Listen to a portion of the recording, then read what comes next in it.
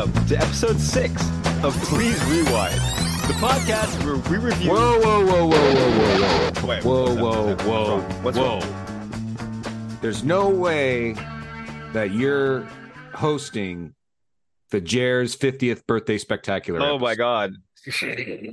A man should not host his own birthday party. It's not only is it sad, but it's just not even reasonable. Hi, everyone. Welcome to Please Rewind, the Jer's 50th spectacular. You guys know the deal. You guys vote on the films. Jer and I talk about them. That's the thing. But this episode is special because even though it's a little early, it's a week out still, we're celebrating Jer's 50th fucking birthday spectacular.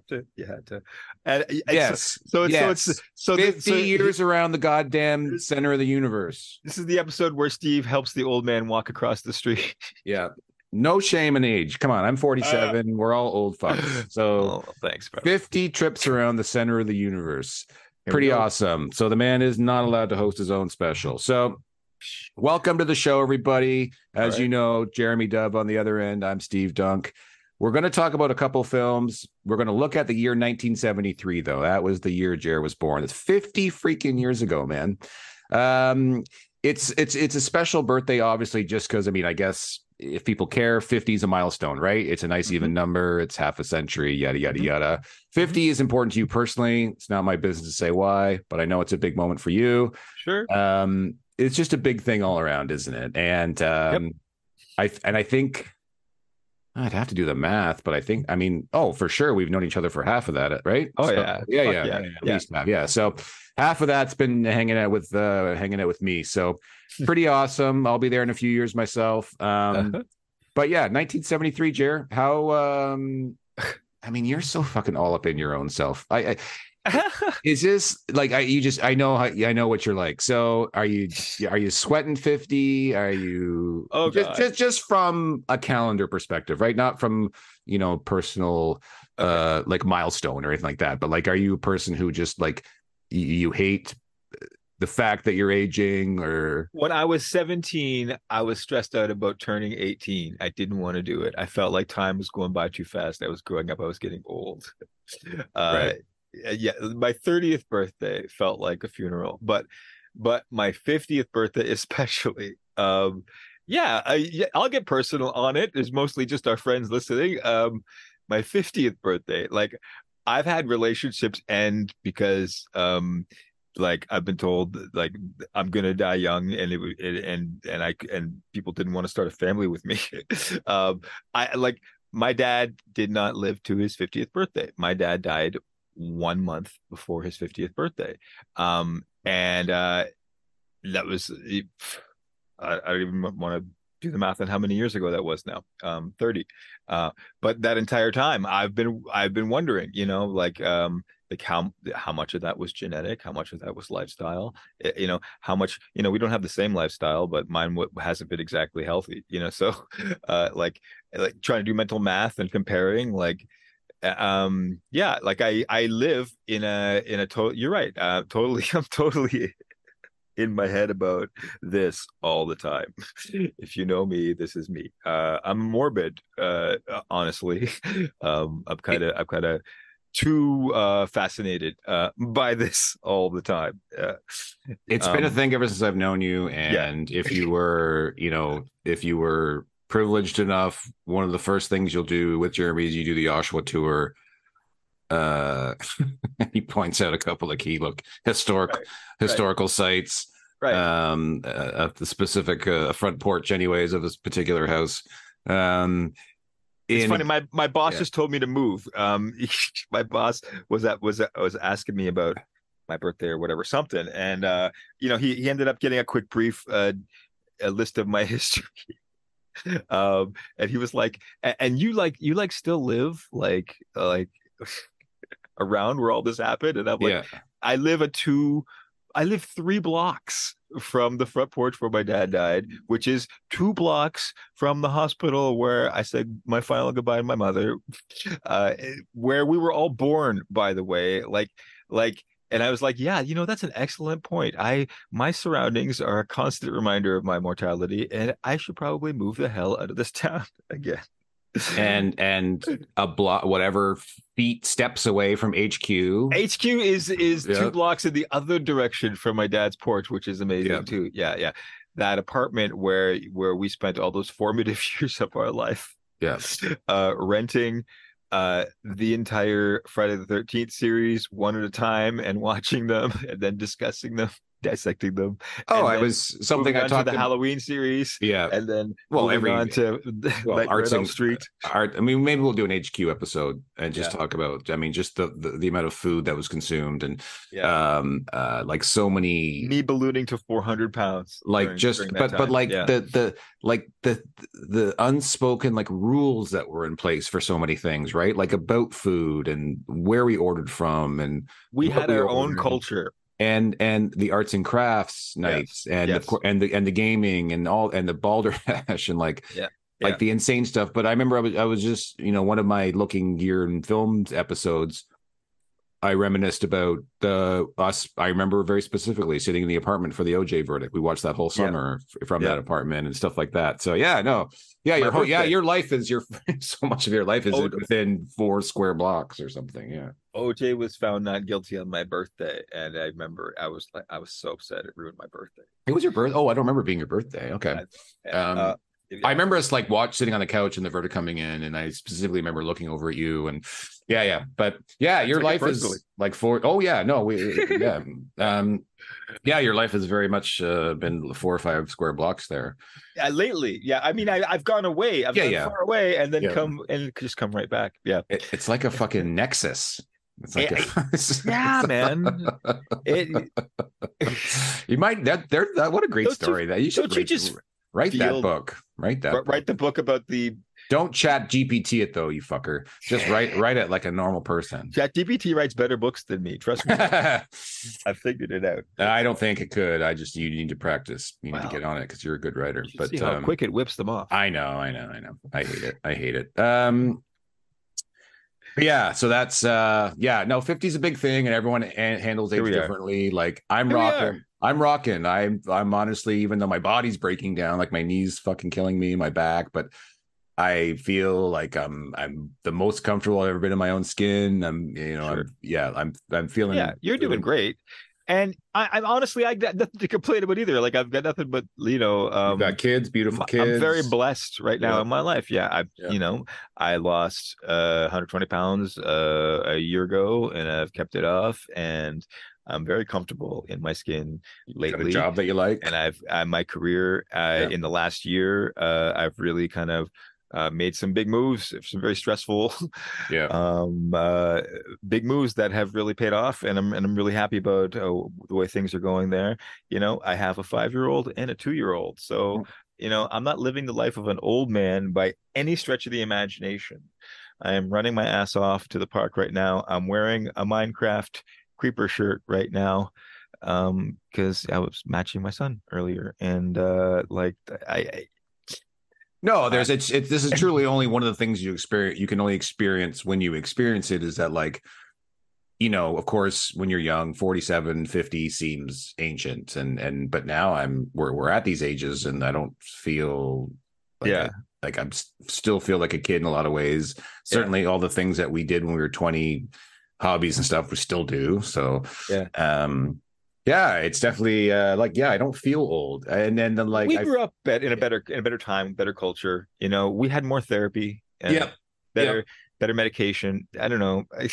I feel like our parents were traumatized by their upbringing a lot worse than we were. Yeah, well, which also is always disheartening too when you see, because of course we're both, politically aware and active. Oh, true. Aware and active, and that's the discerning part too, is because I was counter protesting last week, and then this new group is a strange mix. There's some old white fucks there, but there's some young people too, and it's discerning, and it's like the message it's right. Oh yeah, for sure. It's weird, like when you see someone like today, or even whatever point in your life, who's your age, Uh-huh. who like wears like acid wash and cowboy boots and a mustache and stuff. Uh-huh. Right? You're like, we grew up at the same time, right? Yeah. It's like you Yeah. shouldn't be dressed like that. Yeah. It's just it's weird, right? So when Yeah. you see somebody and and you're like, why are you on that side of the wire? Like that makes no Uh-huh. sense to me. But Uh-huh. yeah, it's a weird world for sure. But Whenever you, yeah, go ahead, sorry. no, that was it. I was done.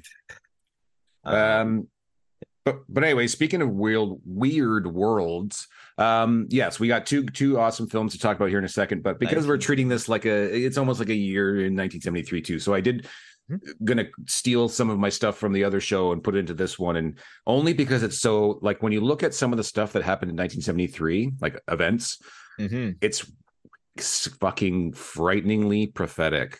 Uh-huh. What happened in 1973. And when I read them, you're going to be like, oh my gosh. So Go ahead. Go ahead. 50 years ago, 50, Uh-huh. the United States ends its involvement in the Vietnam War. Dun, dun, dun. And all we've done is and all they've done is interject in war since. But and Vietnam is still a touch, like it's a sore spot, right? Mm-hmm. This is a sad one. In 1973, the U.S. Supreme Court legalized Roe v. Wade. Roe v. Wade Was passed confirmed. Yep. 50 years ago, and 50 years later, it got fucking booted out the door. I mean, with all the shit that goes on with Trump and the illegals of everything happening with the government the last few years, Watergate hearings began, revealing Nixon's secret tapes in 1973. And I mean, look at all the shit that Trump's shit doesn't mirror that, I don't know what does. You're right. There was a Trump era going on that I was luckily not socially conscious of, that I kind of missed, but my parents were being like traumatized by, like, kind of like Willow right now. She's 2 years old in this world right now that's traumatizing us. Maybe she'll never know. Maybe things will just get normal like they did for we'll see. That would be amazing. Yeah.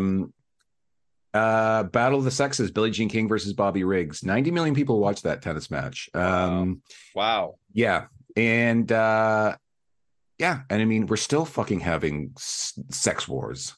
Yeah. Right? Like it's just and it's if anything, it's it's bigger than ever. Worse. Yeah, it's bigger than ever. Yeah, it's amplified more than ever. So and this one's kind of shitty. The World Trade Center in New York becomes the tallest building in the world. Wow. So, wow. Right? Yeah. So I mean, it's like, oh my God, 50 years later. I mean, imagine you go to 1973 and you have all those like cool, great things happening if you're on the side of reason and logic and peace and right. The Vietnam War ends. Roe v. Wade passes. This dirty crook in the White House gets fucked. Yep. A woman beats a guy at tennis, shutting him up forever. And the World Trade Center, this huge monument to man's achievement, is built. 73 sounded pretty good, right? If you're certainly if you're a liberal. And now imagine going back then and being like, yeah, everything that just happened this year, it's all going to be fucked up. It's all gone. Yeah. So. Yeah. There was like. And then Jared was born October 3rd, 1973, right? It's a great year. It was a tumultuous time culturally. And I think that is definitely reflected in the popular cinema of the year.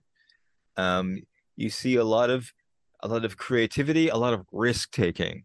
In the two examples that we've chosen today. And I think these are two good examples of the reason people love 70s cinema pre-Jaws, pre-Star Wars. And some people are like against the blockbuster era and say that it infantilized a cinema, broadly. These are both movies that, like, today would, if they were reproduced, would show up in a much more watered down, safe, less creative, I think, presentation. I don't know. I'd have to. That's have to look into. I'm jumping to the end. I'm summarizing. No. I hear you. No, I hear you. I mean, I'm saying the 70s. I feel the chaos and the forces in culture like gelling and clashing, and I think it's represented in the art. And these. Well, that's the thing though, and we'll mention the movies in a second here, but the Maverick era hadn't started yet. Mm. The 70s is known for like all these crazy avant-garde, maverick style filmmaking, right? These guys we know so well, De Palma, Coppola, of course, Lucas, Spielberg, Sure. Scorsese, all these guys hadn't quite started yet. This year, 1973, would be the first. So George Lucas comes on the screen with American Graffiti. Yeah. Right.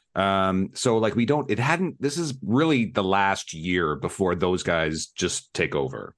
And so you look at what else came out that year other than the two we're going to talk about. So you've got The Sting. So like the kind of the last Newman, Redford, like those days are starting to wrap up. After this, they would both start to transition to like playing their age a bit more, playing older roles, like troubled people. You know what I mean? Like this is them at their most sexiest, their last time being sexy type of thing. Right. You've got The Way They Were. Wonderful Sidney Pollack film, Barbra Streisand and Redford again, his last sort of like lead sexy man role. Papillon did well, right? That's a fucking weird, what's his name? Steve McQueen's sort of like still kind of hanging on. Weird movie. Last Tango in Paris, right? Marlon Brando's, a thing for him where like he had kind of disappeared for a while, right? Then he comes back and he's old and fat. Live and Let Die, great James Bond movie. Right. The start of Roger Moore's run, right, as 007. So you have Devil and Miss Jones. You have all these really interesting, cool films, but it's very much like, I mean, they didn't know it at the time, but like they're about to just get like completely destroyed by all these USC filmmakers who are graduating basically that year, right? Right. Or the year before. So, but anyway, so the two films we're going to talk about, obviously their 50-year anniversary as well. And these two films kicked off something. They're the firsts in their particular arenas, right? We'll talk about why. So the first one, of course, we're going to talk about the amazing Enter the Dragon, release date August 19th, 1973, directed by Robert Klaus, written by Michael Allen and Bruce Lee, although they didn't give him any credit for it. But apparently Bruce Lee wrote most of the script. I'm not surprised. Which we'll talk about because the script actually isn't that good. But stars Bruce Lee, John Saxon, Jim Kelly, Shikian, Bob Wall, Anna Capri. It only cost $850,000 to make. It made $400 million. Damn. By today's, with inflation, that's $2.8 billion. Damn. And that's the thing the other movie has in common too. It made a fucking ton of money back then. And who took it all home? What's that? Who took it all home? Well, not the cleaners. Well, not Bruce Lee. That's the story. Yeah. No, of course. Like it's still today. The studios. I mean, that's why they're on strike right now. Which apparently, by the way, if anyone keeps up, they have an offer. They said it's their final offer. So the WGA and the WGA and these, I know it's kind of ominous, but the WGA guys are looking at it now, and hopefully this thing ends, and hopefully they get what they've asked for and what they deserve. Talking about the labor, of course. On Dune 2. But yeah, that's an enormous amount of money at the time. This film was fucking huge. Of course, a lot of this money it made like 80% of it overseas. It didn't even crack the top 10 in North America.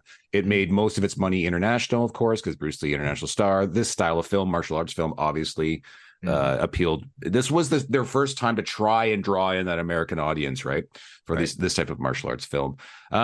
Bruce Lee's final completed film. He died July 20th before the release of the film in Hong Kong and the US. So he actually wasn't around for the premiere. But interesting thing, actually, it was sort of funny. So that during contract negotiations, Saxon's agent told the film's producers that if they wanted him, they would have to change the plot. Spoiler alert! So that the character of Williams is killed instead of Roper. So he negotiated to have the black guy killed instead of him. That was just because of him. That's crazy. Yeah. I totally read that as like a cultural overtone, like from the writers. Man, to think that it's just him. Okay, awesome. Now I don't know. Okay, I'm not going to sit here and say it's a race play. It's definitely a power move. Now he was the experienced actor at the time. This is Jim Kelly's first play. It's a power move. It's Jim Kelly's first movie, right? So he was he didn't have any weight to throw around. So the fact that he's black, the only black person, you can take from that what you will. Wait a minute. Can you really picture them ending this movie with Bruce Lee and Jim Kelly as the two heroes who make it to the end together. I don't think there's any way the script originally went that way.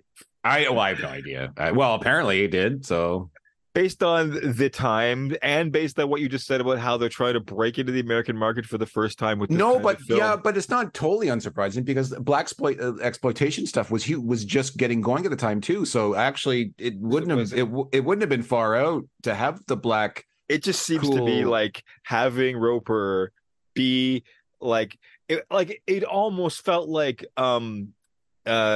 he turned into Kato at the end when Right, Roper started fighting alongside him. And right, it almost felt like Bruce Lee felt like he had to have a leading, handsome, square jaw, white American protagonist in this movie alongside him. And I thought, you know, No, I'm the listening. There's of course they yeah. I mean they can't have. I'm sure somebody at some point said, "No, we can't have two marginalized people standing at the end." well, I mean, Yeah, a I'm black lead, sure that came a up. black lead, even in Yeah, for the Asian yeah. audiences, like It's. it's I think it's complicated. I think there's a lot of shit happening around that time. yeah, But the black exploitation stuff was happening big time in the you're States. It right. was getting really popular. Now this didn't affect Jim Kelly. This launched his career. He went on to do very well. Um, but yeah, it's. I mean, there's a lot of shit involved at the time, and that stuff happens still today, by the way. But yeah, people leveraging for stuff like that. Yeah, But especially like stuff like whose name is on big font is bigger on the posters, and oh yeah, it happens all the time. But yeah, that's fucking kind of wacky, isn't it? yeah. And it is what it is, and now it's yeah. So, anyways, Enter the Dragon. I mean, I don't know. This thing is so wildly influential. Oh God.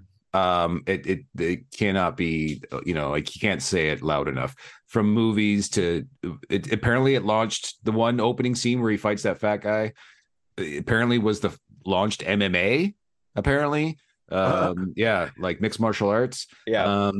A untold number of video games and just Hmm. copycat things, and then of course it made Bruce Lee a huge worldwide celebrity, but more importantly in America, and then launched this craze of like it's sort of like how Top Gun it boosted enrollment in the Navy or whatever. Right, This right, right. like Marsh or like Paul Hogan, like Crocodile Dundee, like doing all the crocodile shit. This everyone like martial arts things like just blew wide open. Yeah, people all Right. of a sudden everybody wanted to learn and and all that other stuff. So just wildly influential. I grew up surrounded by kids who knew karate and wanted to try it out on the playground. Right. Yeah, Yeah, still, yeah, right? yep. And then Bruce Lee is just he's still so culturally relevant still. And the MMA thing didn't surprise me so much because I've seen interviews with like Dana White and stuff where I think he said he thinks Bruce Lee is the greatest fighter of all time and all this other stuff. So Oh like yeah, all these guys are influenced by them, still very much idolized. and And there's great documentaries about it, and of course Dragon the Bruce Lee story, which I actually loved. yeah, me too. I still fond of that movie. Yeah, it's great, isn't it? And Yep. it's really like it's just he's just it's so part of just everything, isn't it? And it was put into the National Film Registry 2004. Like it's just Yep. it's gigantic. It's fucking gigantic. It's may I say it? Iconic. I use Oh, easily. What but maybe even more than iconic. What's the next step up, right? Like it that's what it feels the like to me, doesn't archetype. it? And no one, and here's the thing, no one's even come close to it. No, no fighter, no, certainly no Asian actor. I don't think that I can think of. Can you? I'm not sure. I mean, what I mean, how Jackie Chan made come like close I to don't what? know. Like the level of infamy, the level Yeah, of just the whole thing, like achievement, like notoriety. Jackie Um, Chan, just by his longevity, I think, and yeah, and his sheer body of work, I think. I mean, listen, we're talking about very talented Hollywood stuntmen, yeah, and their careers, yeah, basically, right? yeah.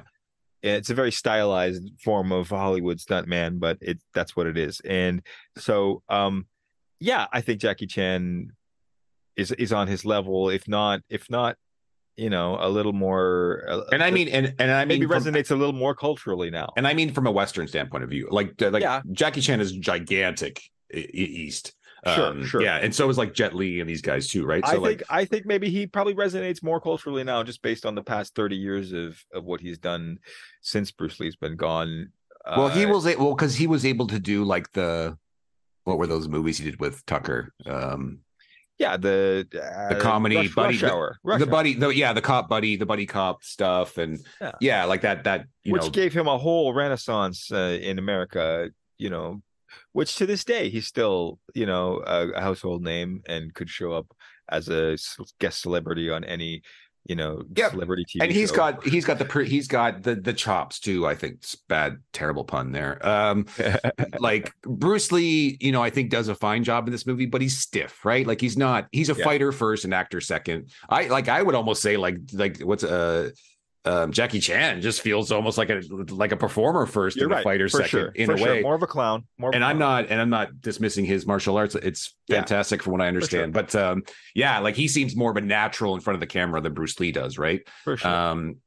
So but still, like Bruce Lee fucking, the posters of still to this day, right? Like it's Bruce Lee. Like anytime they rank fighters and stuff like this, it's Bruce Lee. And like, Yep. yeah, it's so gigantic. And I kept thinking of that watching this, and I'm just like, and it's of course sad as fuck because he never got to see it, Yeah. to experience any of this revelry. But it's pretty insane. And I think, and it would have been, and I don't think it works if this movie's a dud, and it's not. I don't think it is.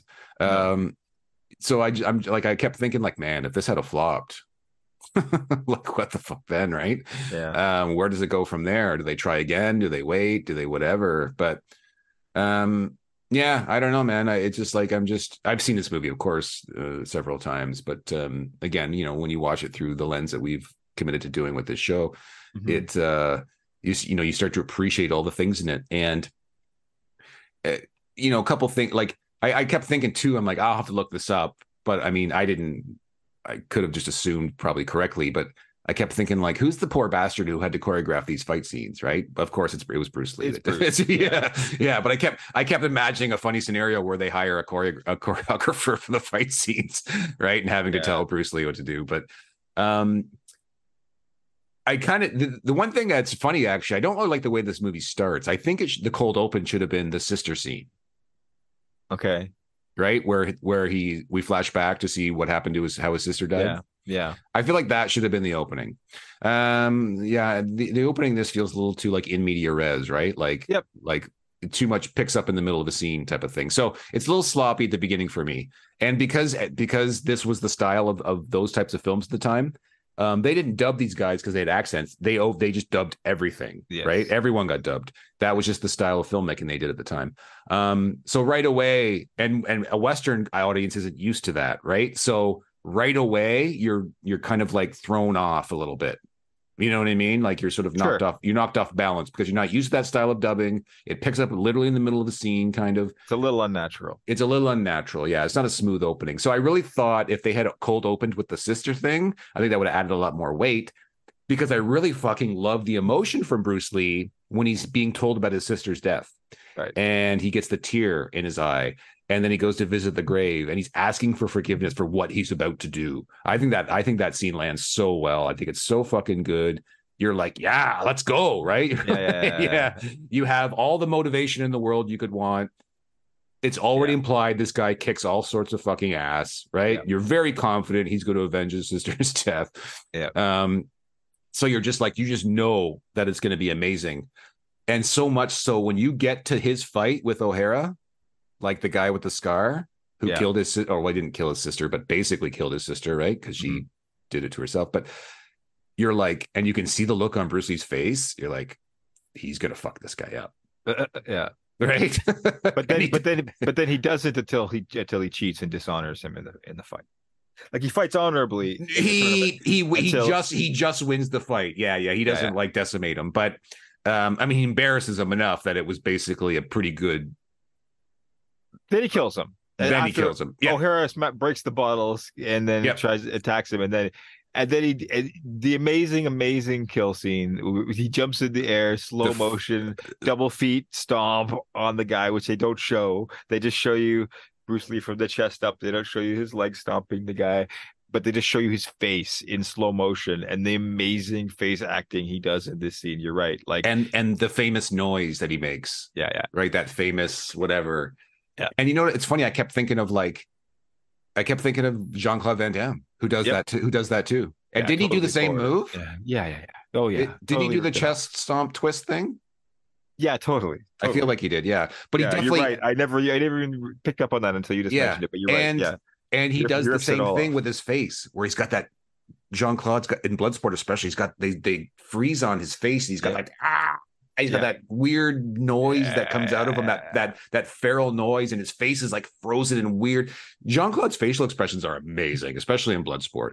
But Bloodsport yeah, just owes itself to this. yeah, though, oh yeah, like completely. 100%, It's like a 10,000%. sequel.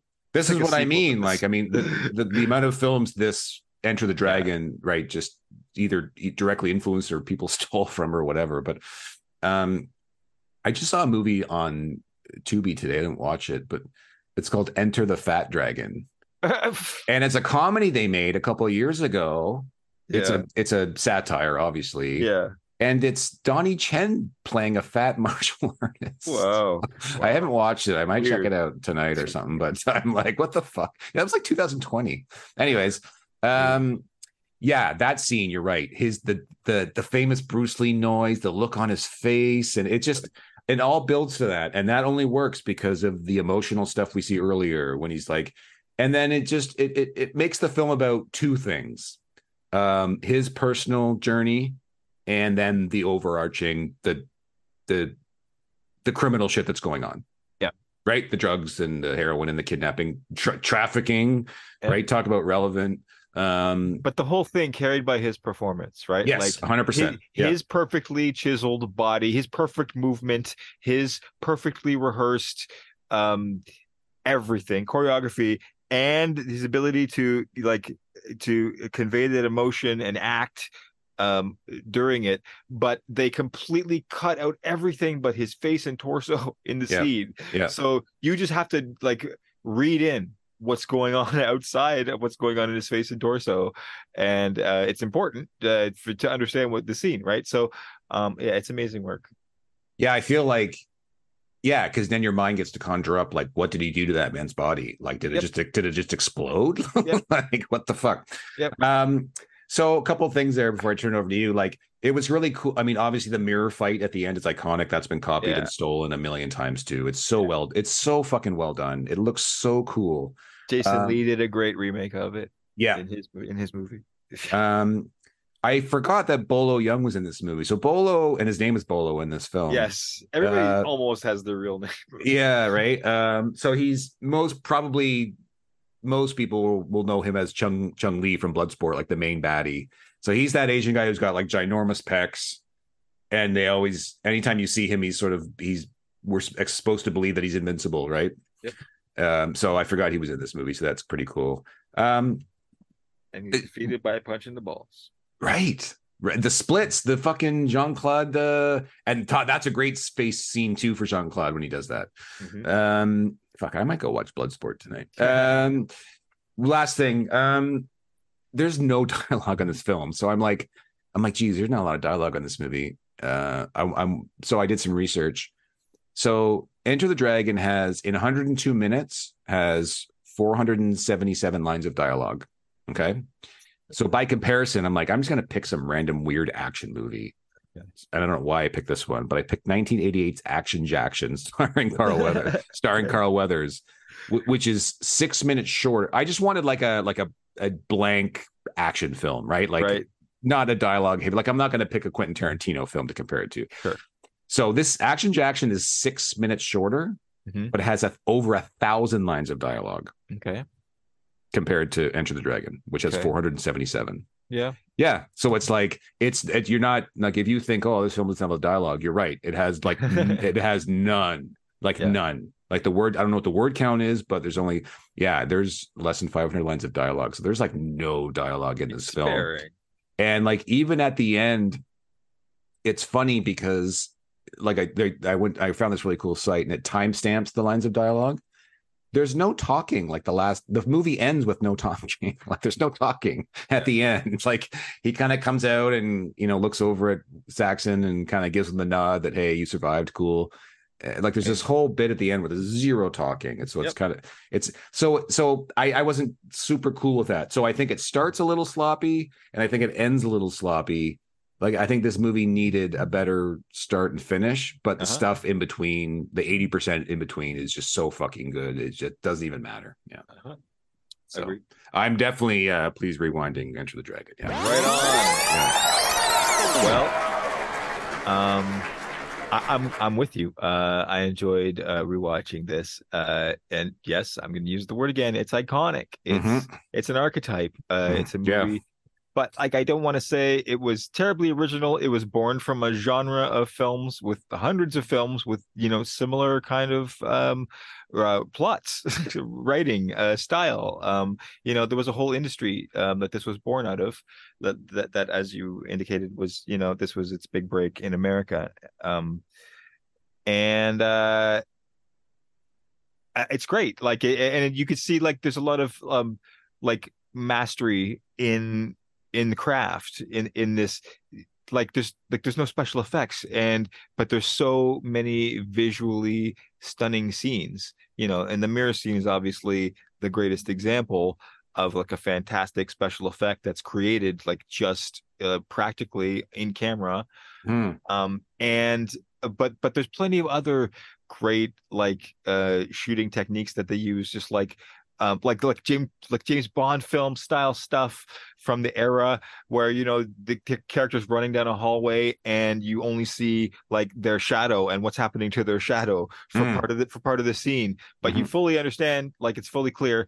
And how like half the mirror fighting scene is seen from the perspective of a reflection instead of the actual person, and then the person walks in, and then so many long fight sequences choreographed like and with unbroken shots, like so Bruce Lee will fight off three enemies and then will pose, and then the camera will like zoom in on him, and then the camera will zoom back out, and then there'll be the next enemy's weapon will be right there in front of the lens, and the camera, and it'll take the perspective of the next enemy coming in to attack him, and it's all one like rehearsed choreographed sequence. And there's so many sequences like this throughout the film. I'm not surprised there isn't a lot of dialogue, because there's so much action and there's so much work and rehearsal that went into all of it. There's so many scenes that are just you watching Bruce Lee run around at night, sneaking around, snake handling and such, and really doing it, practically live right there, doing it in front of the camera. So much performance that comes from like his kind of stunt, kung fu film, which is almost like a vaudeville from his culture kind of background, right? Like, or a vaudeville, like a what do I want to compare it to? Like a circus culture, performer culture. I don't know. Basically a stuntman. But like the peak, the pinnacle, like the greatest at what he did. The physical perfection. And the perfection in the choreography, I think, is why people look at this as the peak of the form, and worship Bruce Lee for all of the work that you see on screen in this movie. It's great. There are elements of it I don't love anymore that have passed with the times, like the over loud like 70s funk soundtrack. Kind of makes it feel like a porn movie, or from that blaxploitation genre, which isn't my favorite. But mixed in with all the stuff that transforms into fun, more sanitized stuff later when it gets turned into like PG-13 Mortal Kombat films. There's a lot of like rated R, like dark stuff that you'd get, I don't think you would get today. Like the fact that, well, I mean, there's still lots of movies about human trafficking, sure, but the villain in this movie is so villainous and dark and played so seriously and conservatively, and like not much over the topness except with the weird weapons. Yeah, he's very chill, right? Like Yeah, yeah, he's a James Bond villain who yeah, yeah, right? They're always like very polite. much. They're polite. They're Mhm, gentlemanly, right? Like mhm, this guy's keeps mhm, cool until he doesn't have to keep his cool mhm. anymore. Yeah, yeah, yeah. But what I love about the writing is that it's full of martial arts philosophy. Like almost any time we're cutting to martial artists doing their martial artist stuff, there's a teacher delivering some philosophy. It's constant throughout the whole damn movie. Yeah. Um, and a great moment in the end where Bruce Lee recalls his master's lesson from the beginning of the movie Mm, in the mirror scene, I do love that part. Yeah. um, reminiscent That's of the last bit of dialogue. That's what I was talking about. Like that's right, it. right, right. That's the last time you hear a voice on screen. Yeah. Yeah. And then it's funny because this Roper character, first of all, has more screen time in the third act than Bruce Lee does. Right. Like the plot is basically, it's all given to us through him. Basically, Hmm. he gets the James Bond tour of the villain's lair, basically. Yeah. And Yeah. the great shocking moment when Jim Kelly's dead body is revealed to him. Jim Kelly has some awesome fun time before he gets murdered in this movie. I think there's a lot of reason to love this role. Uh but a lot of a lot of the black guy is the sexual superhero and he's insatiable and he has to have 10 women all this. No, that goes back to slave stuff, right? Like where they Yeah, used to yeah. get like Yep. the stud slave would Yep. go do his thing. Yeah. Yeah, Yeah. totally. I totally felt like that stuff was kind of demeaning. And you know how you do when you just go out at night in your Silk Road and you just fucking pose because you just had an awesome orgy and you're just so stoked on yourself. Yeah. I mean, I actually that part was I totally felt that was a realistic part. Like, yeah, like totally that's what you would do. Yeah, um, go well. I'd say that I like liked his character though. I liked that his was his version of having a cigarette, I guess, or Yeah, something. Yeah. yeah. Bruce Lee writes himself some amazing lines, man. When he walks in on Han in the end, and he's just like, "You've offended my family, and Mm. you've desecrated the honor of a Shaolin temple, and that's it. Enough said." Like it's like that's all he had to say, and then the fight's happening. Like, Yeah. Yeah, that's no, enough. That's enough for no, him. Yeah. now I'm gonna bust your head in. Just You've offended my family and you've desecrated the honor of a Shaolin temple. It's obvious what's about to happen. Yeah. Well, that's the one Amazing. thing that sort of like gets it doesn't get lost because they directly say it, but he was a former member of the same temple that Bruce Lee was, right? So Right, right. there's like that. Yeah. This island compound that he's living in, it's a old Shaolin temple that he bought, and then he turned it into an opium den and a white slave.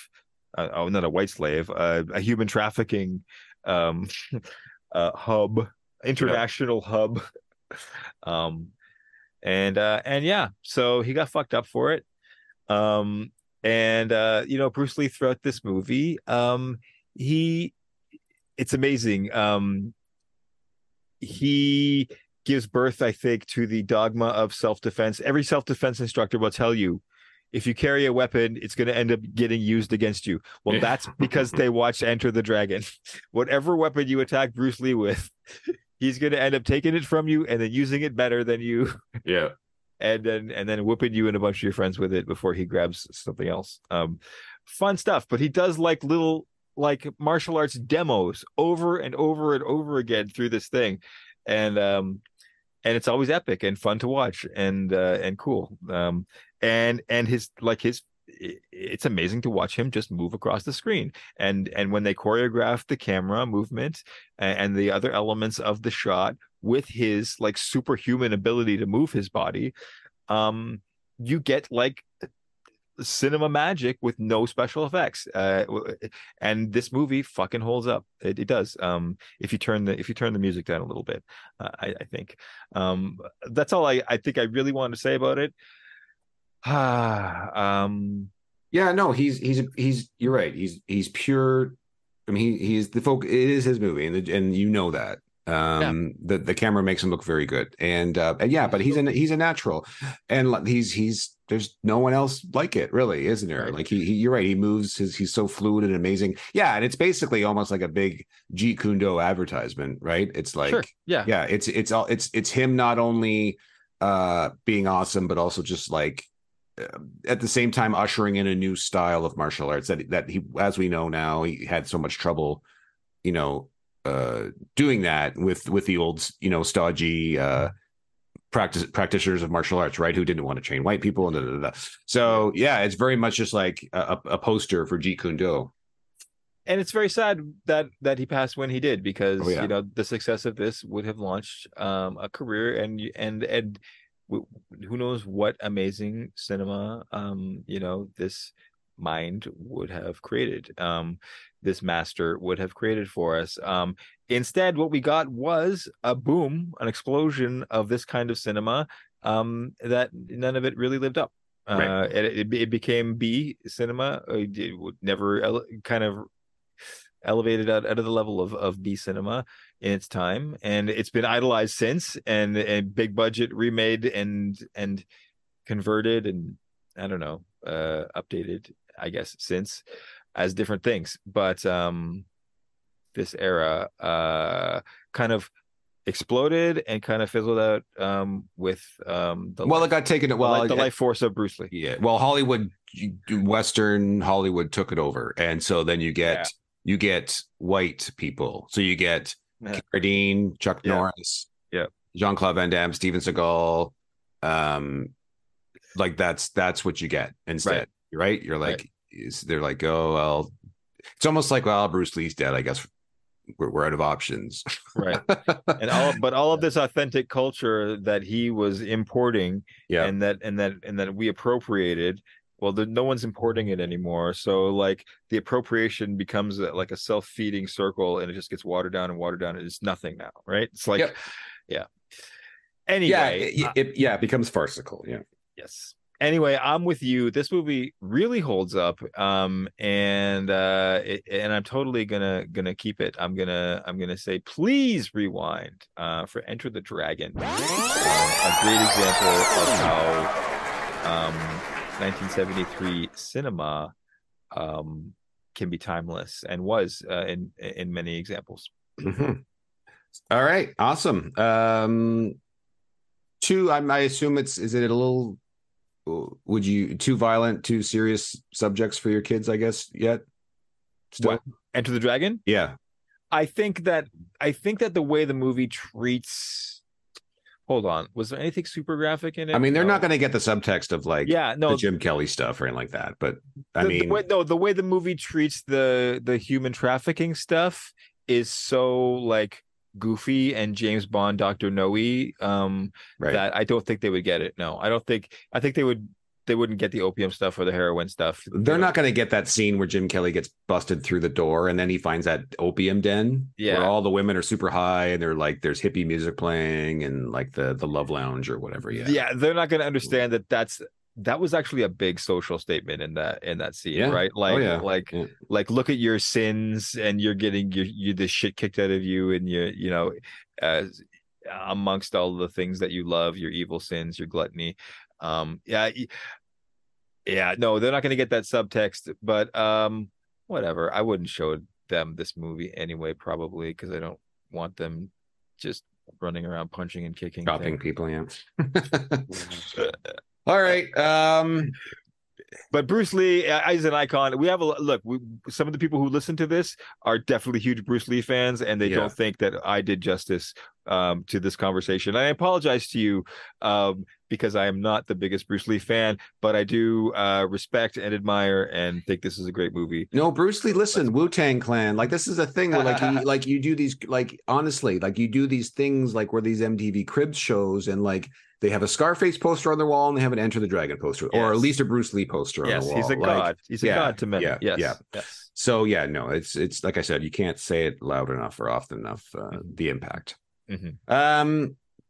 All right, up next, another film that again was the first in many ways and just fucking changed the landscape. The Exorcist. Can you believe how much in this movie you're right, was ripped off and remade. Like Oh this yeah, movie tons. is, it's And a cookie and cutter pattern for and everything that it's came after. so big. It's like Into the Dragon, where you get into satire territory with it too, Mhm. right? Yep. It's when something is so big, the only thing left to say about it is make fun of it. So you get the screams and the weird like jokey stuff. So but Mhm. yeah, Exorcist, December 26th, 1973. Yeah, day after it was a day after Christmas, Christmas week. Um we'll I talk was about 2 months old. we'll talk about a number thing there in a second. Directed by William Friedkin, written by William Peter Blatty, who also wrote the book, which the film was based on, starring Ellen Burstyn, Linda Blair, Jason Miller, Max von Sydow, Lee J. Cobb. Yeah, $12 million budget, which is strange. It's like, where did all that money go? But it made A lot of makeup. 440 million dollars it made. Now that's over its Not lifetime. bad. So it's been re-released a lot too, but Hmm. nevertheless it led that year at the box. It was number one at the box office that year in North America. Um How made many like, sequels? How many remakes? oh, I don't, tons.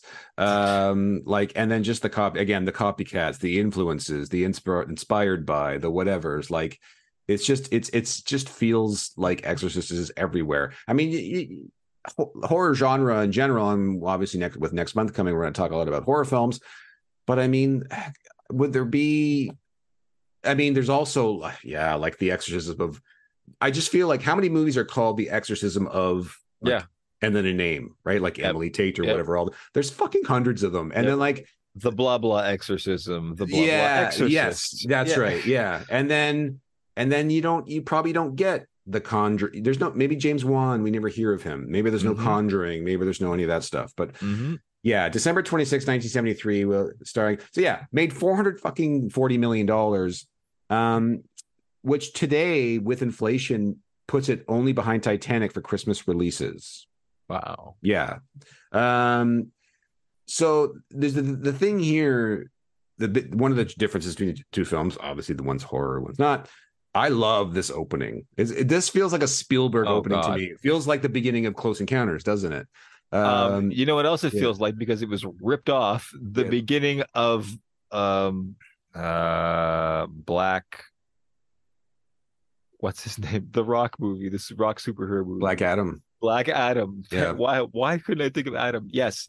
No, they fucking ripped it off like shot for shot in some parts. Go ahead. Sorry. yeah. No, you're right. Yeah, yeah. So I love this. I love cold opens like this. This Yeah. is my jam. Yeah, I love this stuff. Yeah. Right away, it's fucking weird and creepy and It's like Indiana Jones. it's very Indiana Jones. Yeah. So like Yeah. right away, they're unearthing, they're disturbing something they shouldn't. Uh-huh. Right. In Iraq. And did you notice that this movie opens with Allahu Akbar? It opens Right. with Muslim prayers, Yeah. and you're listening to them sing Allahu Akbar in a movie that is completely about Catholicism. Yeah. And you're following our protagonist, who's a very, very, very Catholic protagonist. Oh yeah. Very, Yeah. very cool. Yeah. Very cool. Very cool. Anyway, go ahead. Sorry. Yeah. But it's like I said, like it's right away, it makes you uneasy.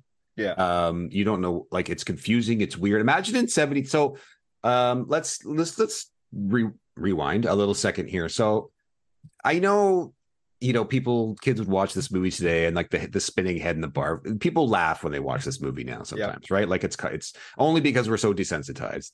Yeah. But like I don't. So I remember my dad telling me he saw this when it came out in the theater, and he said, "Yeah, half the theater was empty by the time it was over." Yeah. Yeah. They So couldn't take this movie was shocking when it came Mhm. out. Mhm. And it was like it fucking freaked people out. You know the scene where they left. We can both say it right away. The scene where people got up and left. What, in the hospital? Because that's what it was. I want to talk about that. In the hospital. The angiography scene. What? Yeah. We'll talk about it in a second. Okay. Go ahead. Yeah, like people completely flipped out over this. And it's interesting because one of the things what that was like I mean, I don't know if it was a mistake or whatever, but so children were allowed to see this movie at the time. Because it was given an R rating instead of X. And so just in 1973, kids could go see an R-rated film with an adult, obviously. Right. So this movie led to changes at the MPAA ratings board. I'm not Yeah. surprised at all. Yeah. So like it's no, sorry, other way around, X instead of R. But and then a lot of cities tried to ban it outright so children couldn't see it. But at first, the original rating, kids could go see it. And then all of a sudden people were like, holy fuck, right? Like, kids are freaking out. So this changed the rating system, this film. But yeah, it freaked people the F out. And it's interesting. So anyways, let's just skip to the part then. So yeah, I was reading, and the angiography scene. So there's a scene. Angiography, for people that don't understand, is like it's basically how they used to do brain scans. They would inject a fluid into your body, which would make its way to your brain, and that allowed the imaging at the time to see your brain, right? It's like you do that sodium, they make you drink that stuff to see your stomach and stuff. You can see it on screen, whatever it's called. So that's how they used to do it. And it flashes to a devil face. Well, that's insane too, for sure. But to do that, they show it in the hospital where they put the thing in her neck to inject the fluid and blood squirts out. Yeah. And that scene apparently like caused a ton of shit. Even the filmmakers refused to watch it. Like it disturbed them. And people were calling it I wrote it down, I have to find it now, but like people were like fucking freaked out by it. Like they called it revolting and disturbing and irresponsible. They called it irresponsible filmmaking. Like it was insane. So it's funny to me then. So here you have like, and then so many people are religious. You have this deeply religious film, and all the other shit is fine, but when you get to science, that's the stuff, right? Like, the heads, the masturbating with the crucifix, and this was all shocking as well. But like all this crazy shit happening, and it's like the blood, the science, it's the intrusion. Like it was very much, people were very disturbed by that the fact they were doing it to a little girl, right? The realistic exactly of something that actually happens. That's right. Of all the shocking horror that is just made up and fantastical. So yeah, that was the scene that really got people fucked up. But yeah, I mean, in a sea of fucked up scenes, it's that one for some reason really. They called it like medical science impeding upon the innocence of a little girl or something. like kids don't go to the hospital. But I think but narratively, there's a function for that, and like they're trying to show you the horror that this little girl was going through because they didn't believe in the mythical element. Oh no, yeah, they hadn't gone to that yet. They still think there's thrust of this narrative. They still think there's a medical reason for her the way she's acting. I also like it too because it's like the last bit where they're still like it's them saying she's human, right? Red blood, she bleeds, we know she's human. So we're like, okay, so she's not a monster, so what the fuck's going on, right? So or she's not non-human. But anyways, so people just flipped this movie, freaked people out, people walked out, and of course anytime you have something that good, it's going to make a ton of money, right? Because now people have to see it. So yeah, it would go on to break tons of records, and again, still like the second highest Christmas release with inflation. Again, I love the opening. I just love the performances in this film. I think Ellen Burstyn is amazing in it. I think like she's like, this is like perfect. Like if you want to say like, how's a parent supposed to act like in when something like this is happening, unexplainable is happening to your kid, and you have no control over it, you're helpless, you have no knowledge yourself to lean onto, right? Nothing to lean into. To me, it's a perfect performance of somebody who's completely out of control and helpless, and is just at their wits' end. And it makes me think like, if something like this was to happen in real life, let's say, you and I are both atheists. If we ever came across something this severe, that was unexplainable, would I maybe hit up a fucking Catholic priest for some advice? I don't know, right? Who the fuck knows? I would like to think not, but who knows? If somebody was floating above a bed, you might question your dogma. Yeah. If she came running down the stairs on all fours upside down, Yeah. you know, um, the way she does in this movie, yeah, you might be motivated. Like, but this is not a real movie. This is a movie with that clearly says the magic is real and shows it to you in a way that never happens in real life, right? Right. Yep. So yeah. Um, yeah, I like yeah, I liked all the performances, and even though I really liked um uh Jason Miller's performance, the father, Dr. Damian Karras, right? The Bane, Uh-huh. the Uh-huh. arguably the star, I guess, whatever. The Rocky of the story. Sure, yeah. Even though I like his performance very much, I really don't. The mother relationship to me is weird, and then maybe just because I don't have that relationship with my own mother or whatever, like this obsessive compulsive thing he has with her, this guilt he has over not being there when she died, Right. this like how she's just like and then the devil uses this as a way to break him, right? Yeah. Like I just that's it just I think that is specific to you. I think that is specific to you. I think yeah. if my mother was alive, that's how it would be. You think so? Yeah. Yeah, yeah. Yeah. Yeah. So that stuff, that's a little, it's funny because in this scene of, again, of like so much insane things happening, it's that part where I'm like, I'm disconnected from. Yeah. It's so funny. But I really love,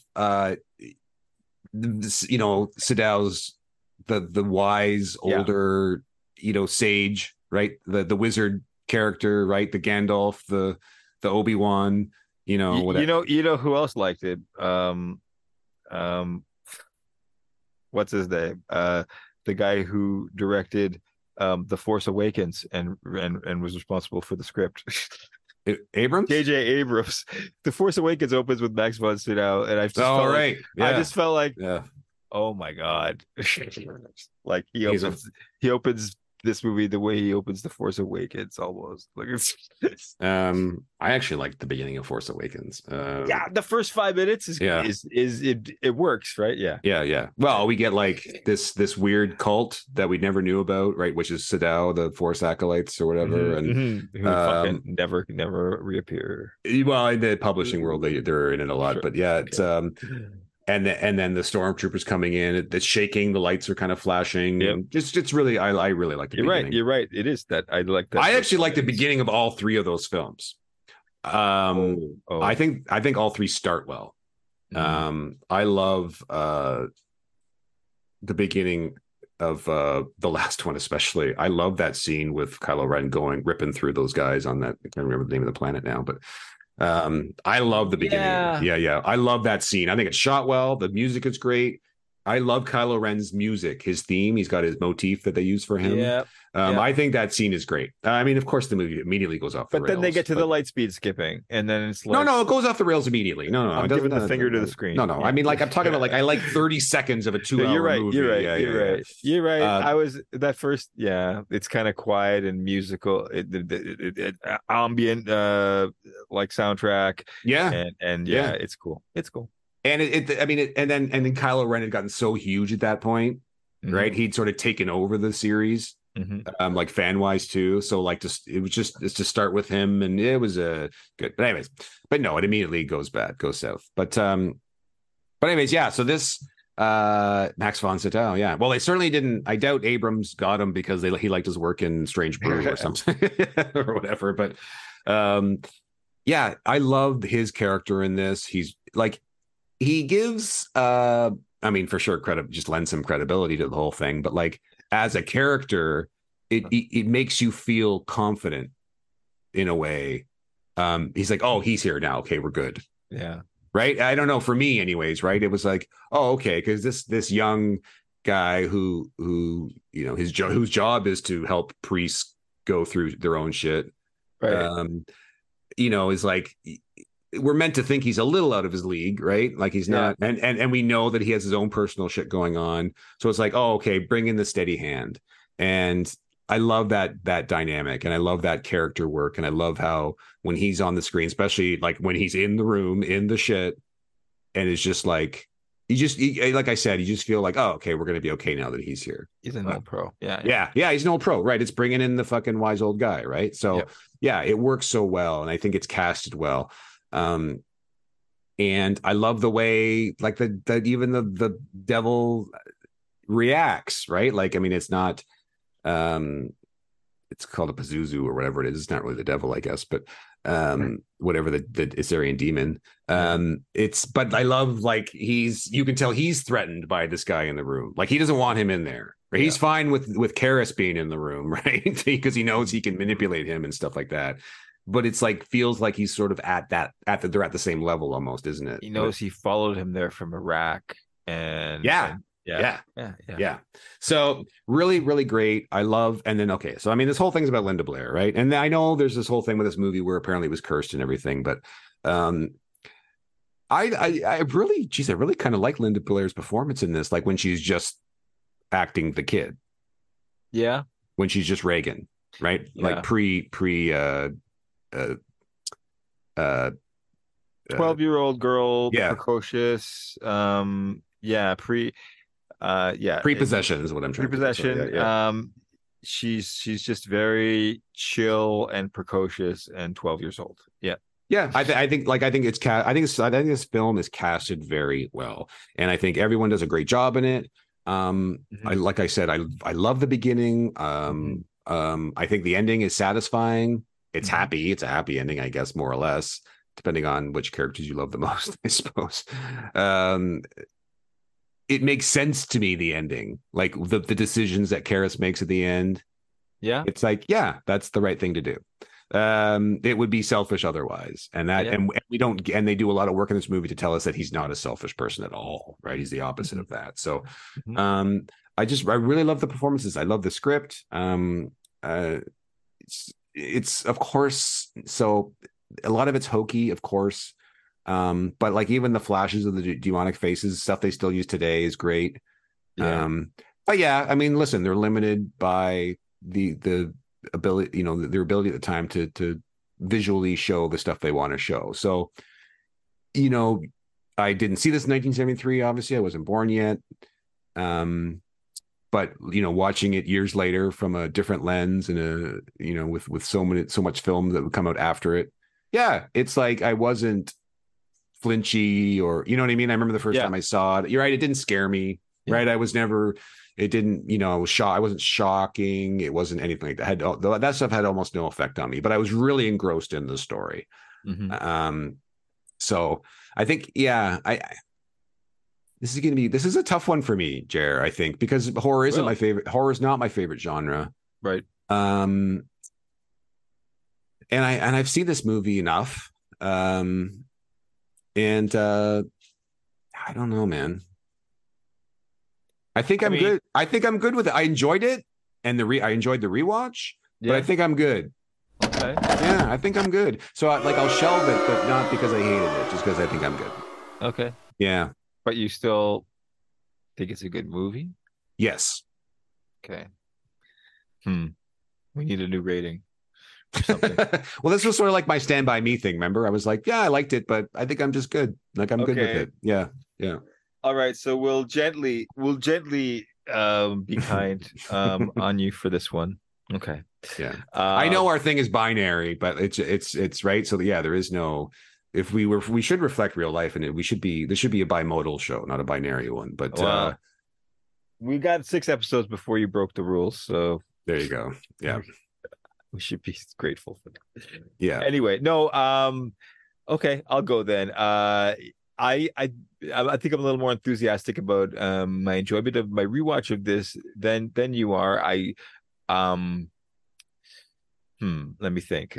You know what? When people think about this movie, they only think about the parts that you think about that were, like you said, like parodied or recreated over and over again a million of times, right? You think the whole movie is like the third act with the girl in the room possessed and all the crazy shit happening, but you forget all about all that cinematic stuff and all the great storytelling and this great novel by William Peter Blatty, which is at the heart of this, which really like makes this story so great and makes this such a great movie to start with.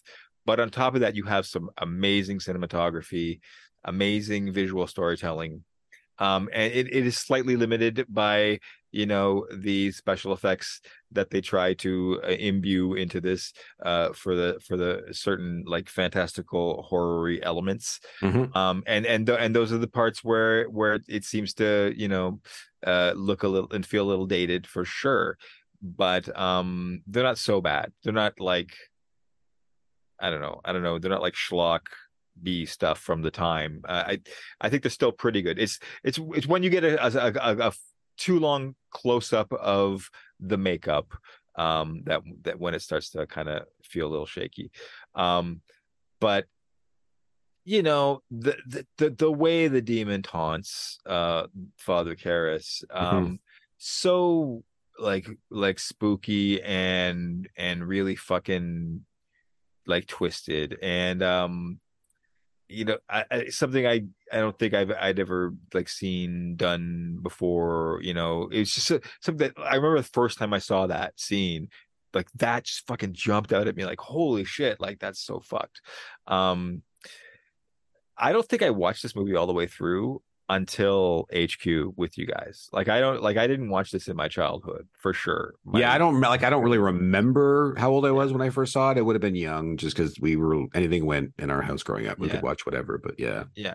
So I remember like when we watched this and that scene with the crucifix, the shocking scene, which I won't even repeat.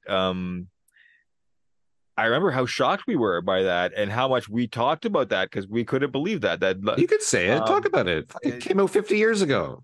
yeah.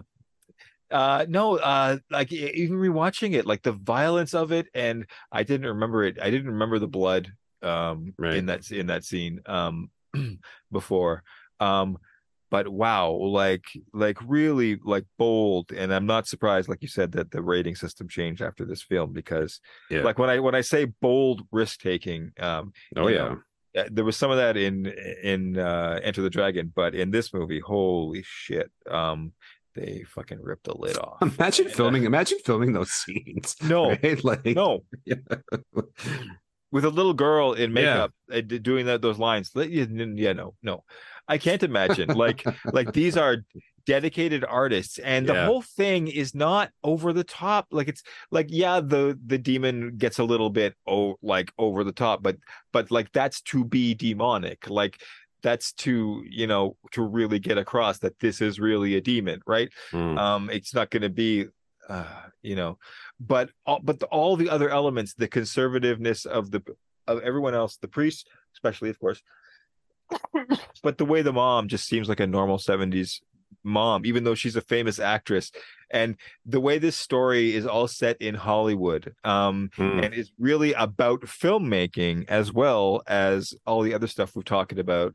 I see why this novel was so successful and so like compelling, because it's all about the Catholic church, of course, and how faith in Catholicism is kind of a superpower because the dogma is real and you're going to go to hell if you don't believe that.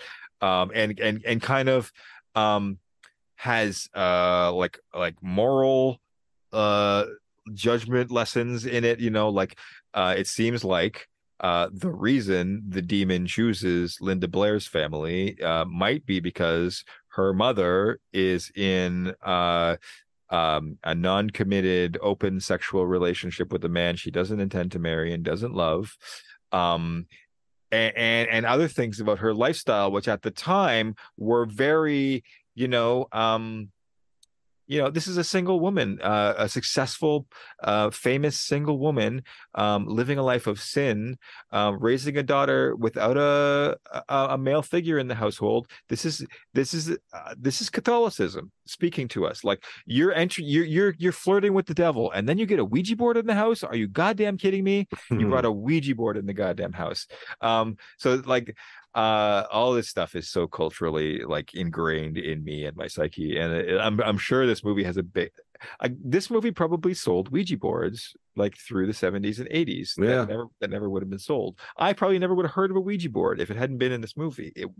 When I think about it, like, because that's such a weird, like, niche thing, right?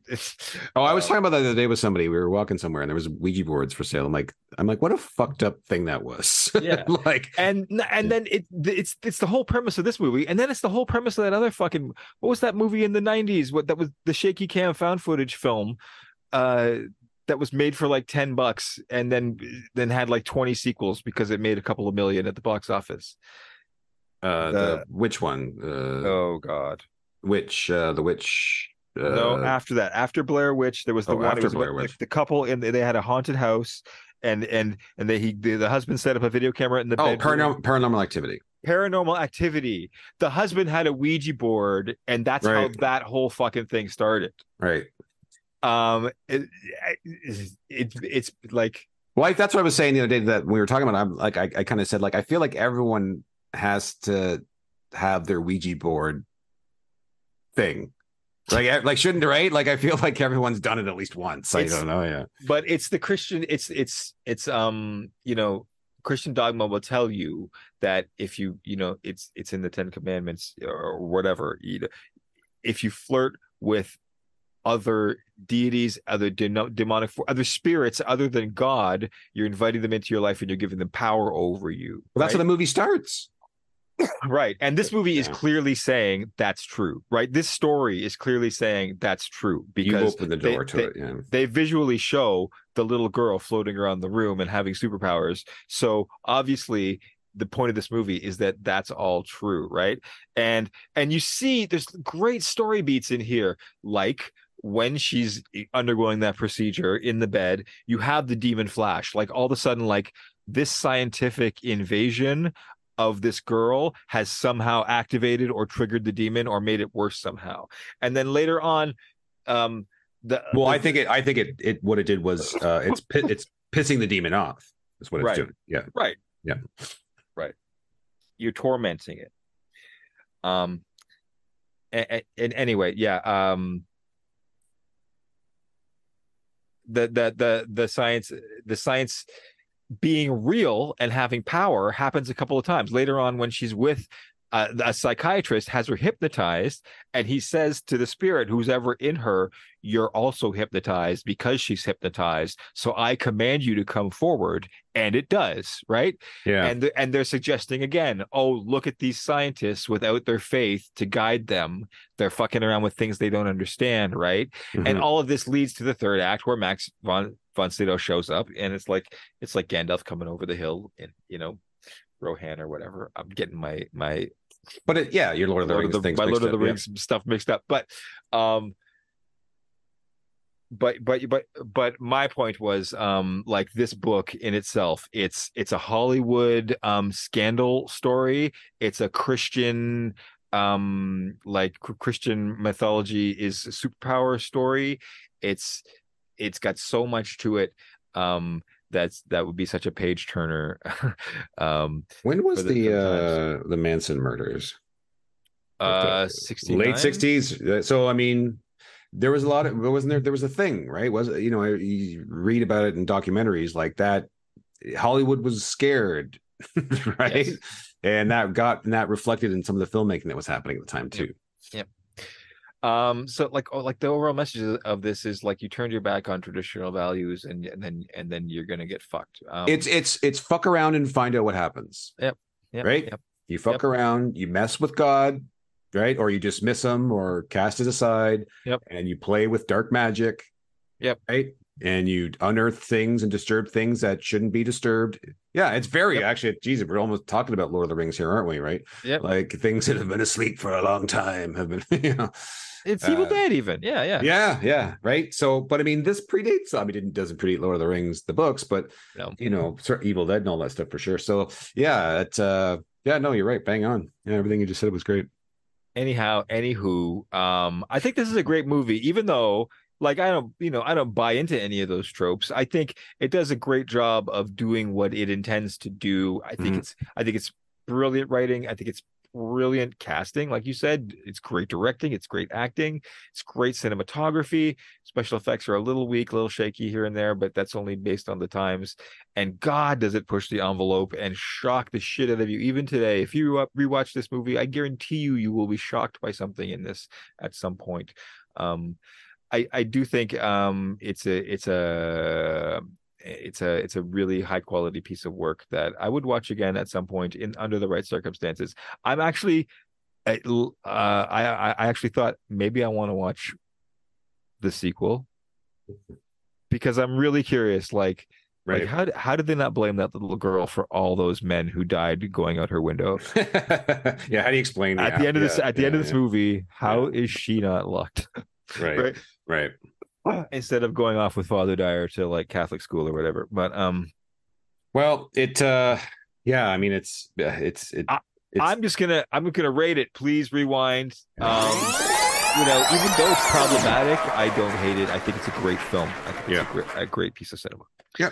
It's I mean, it's not too bad. It was fun to talk about either way, but Yeah. the group voted on it, but obviously we don't have to talk about this now next month, but it would have certainly come up in our Yeah, for sure. October things. I mean, of course, I'm sure we will I'm reference sure this. we'll mention it at some point. Yeah, we will have to call back to it. We All always right.